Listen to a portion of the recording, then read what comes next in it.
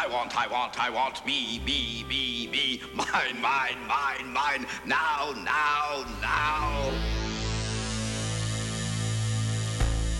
You know you're responsible for what you hear. You know you're responsible for what you hear.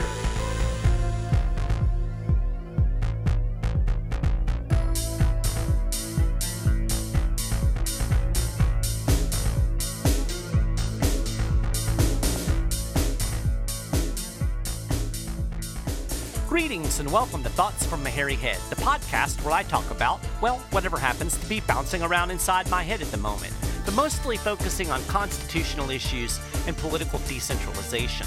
This is episode 146 of Thoughts from a Hairy Head, and I appreciate you tuning in. This week, I'm going to talk about the one nation myth.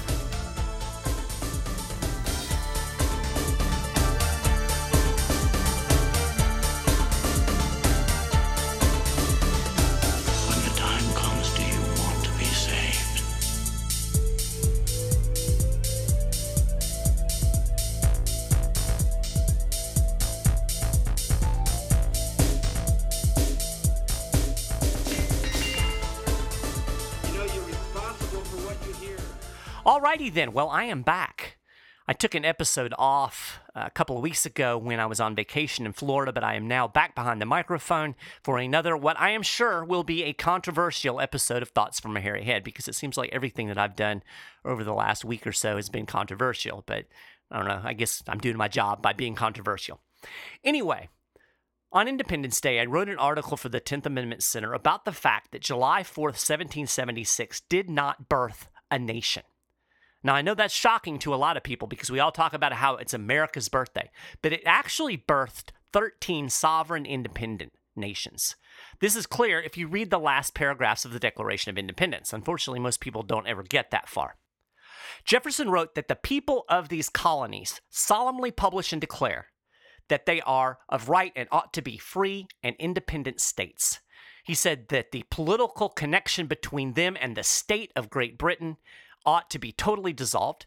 He said that as free and independent states, they have full power to levy war, conclude peace, contract alliances, establish commerce, and do all the other things which independent states may of right do.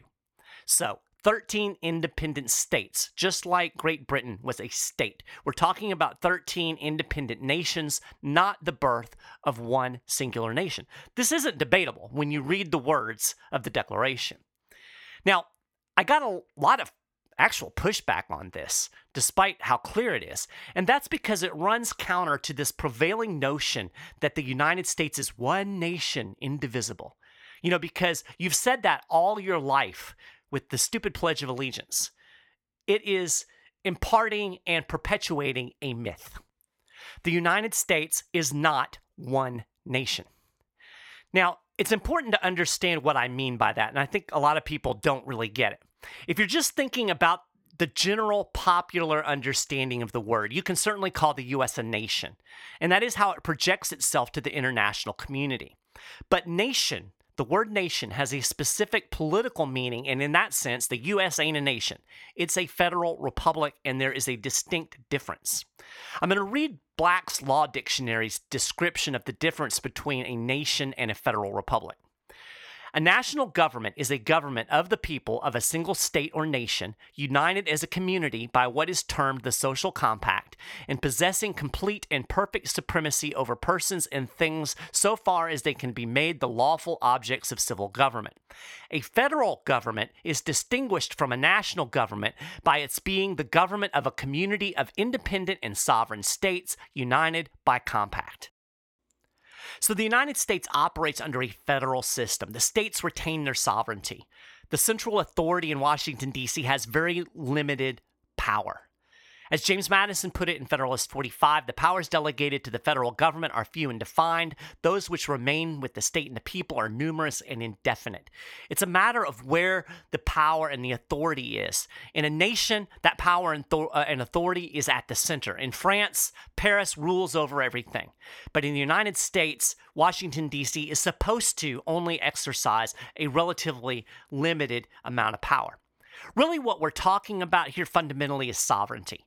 who is sovereign? Where is the ultimate power in the system? Most Americans think that the power is in the people, as in all of the people of the whole United States. Like it's all one big glob. And this is the myth that was perpetuated by Alexander Hamilton and Joseph Story and Abraham Lincoln and pretty much every nationalist since. And of course, the stupid Pledge of Allegiance. It's this idea that we are one people, all 350 million of us, or however many there are now. That's not true. That is not where the sovereignty lies. The sovereignty in the United States lies with the people of the states. And you can see this in the Declaration of Independence when Thomas Jefferson talks about the people of the colonies.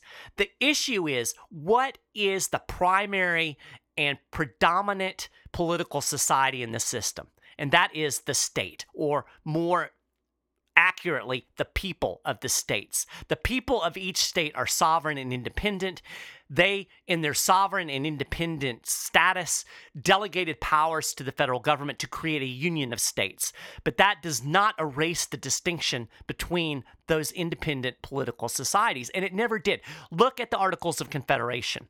They specifically affirm the sovereignty of the states.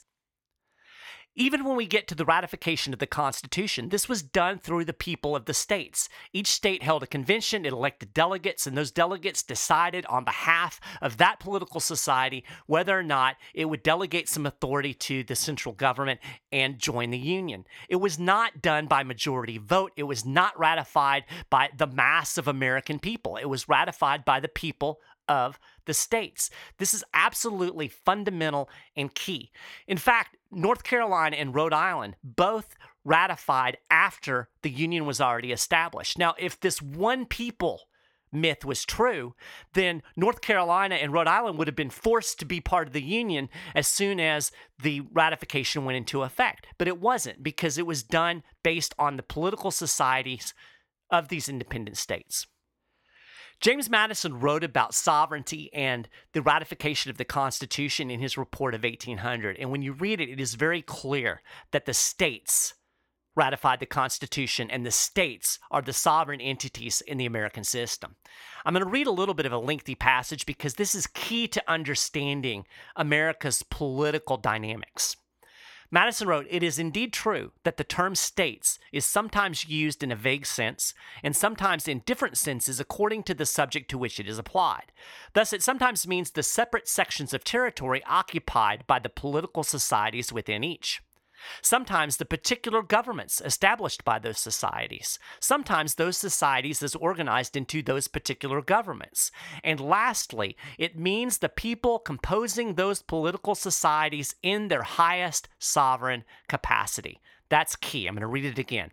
It means the people composing those political societies in their highest sovereign capacity. So who ratified the Constitution? Well, he said it was in the sense of that last definition of state. He said because in that sense, the Constitution was submitted to the states, the people of the states. In that sense, the states, the people of the states, ratified it. And in that sense, the term states, people of the states, they are consequently parties to the compact from which the powers of the federal government result. So this is the bottom line. The United States is not one nation. The United States are a federal republic, a union of independent states. This is clear from the Declaration of Independence. The people of the colonies seceded from Great Britain as independent states. They ratified the Articles of Confederation as independent states. They ratified the Constitution as independent states. The independent states to this day retain their sovereignty in this system. The federal government is still a government of limited authority. Now, it oversteps that authority every minute of every day.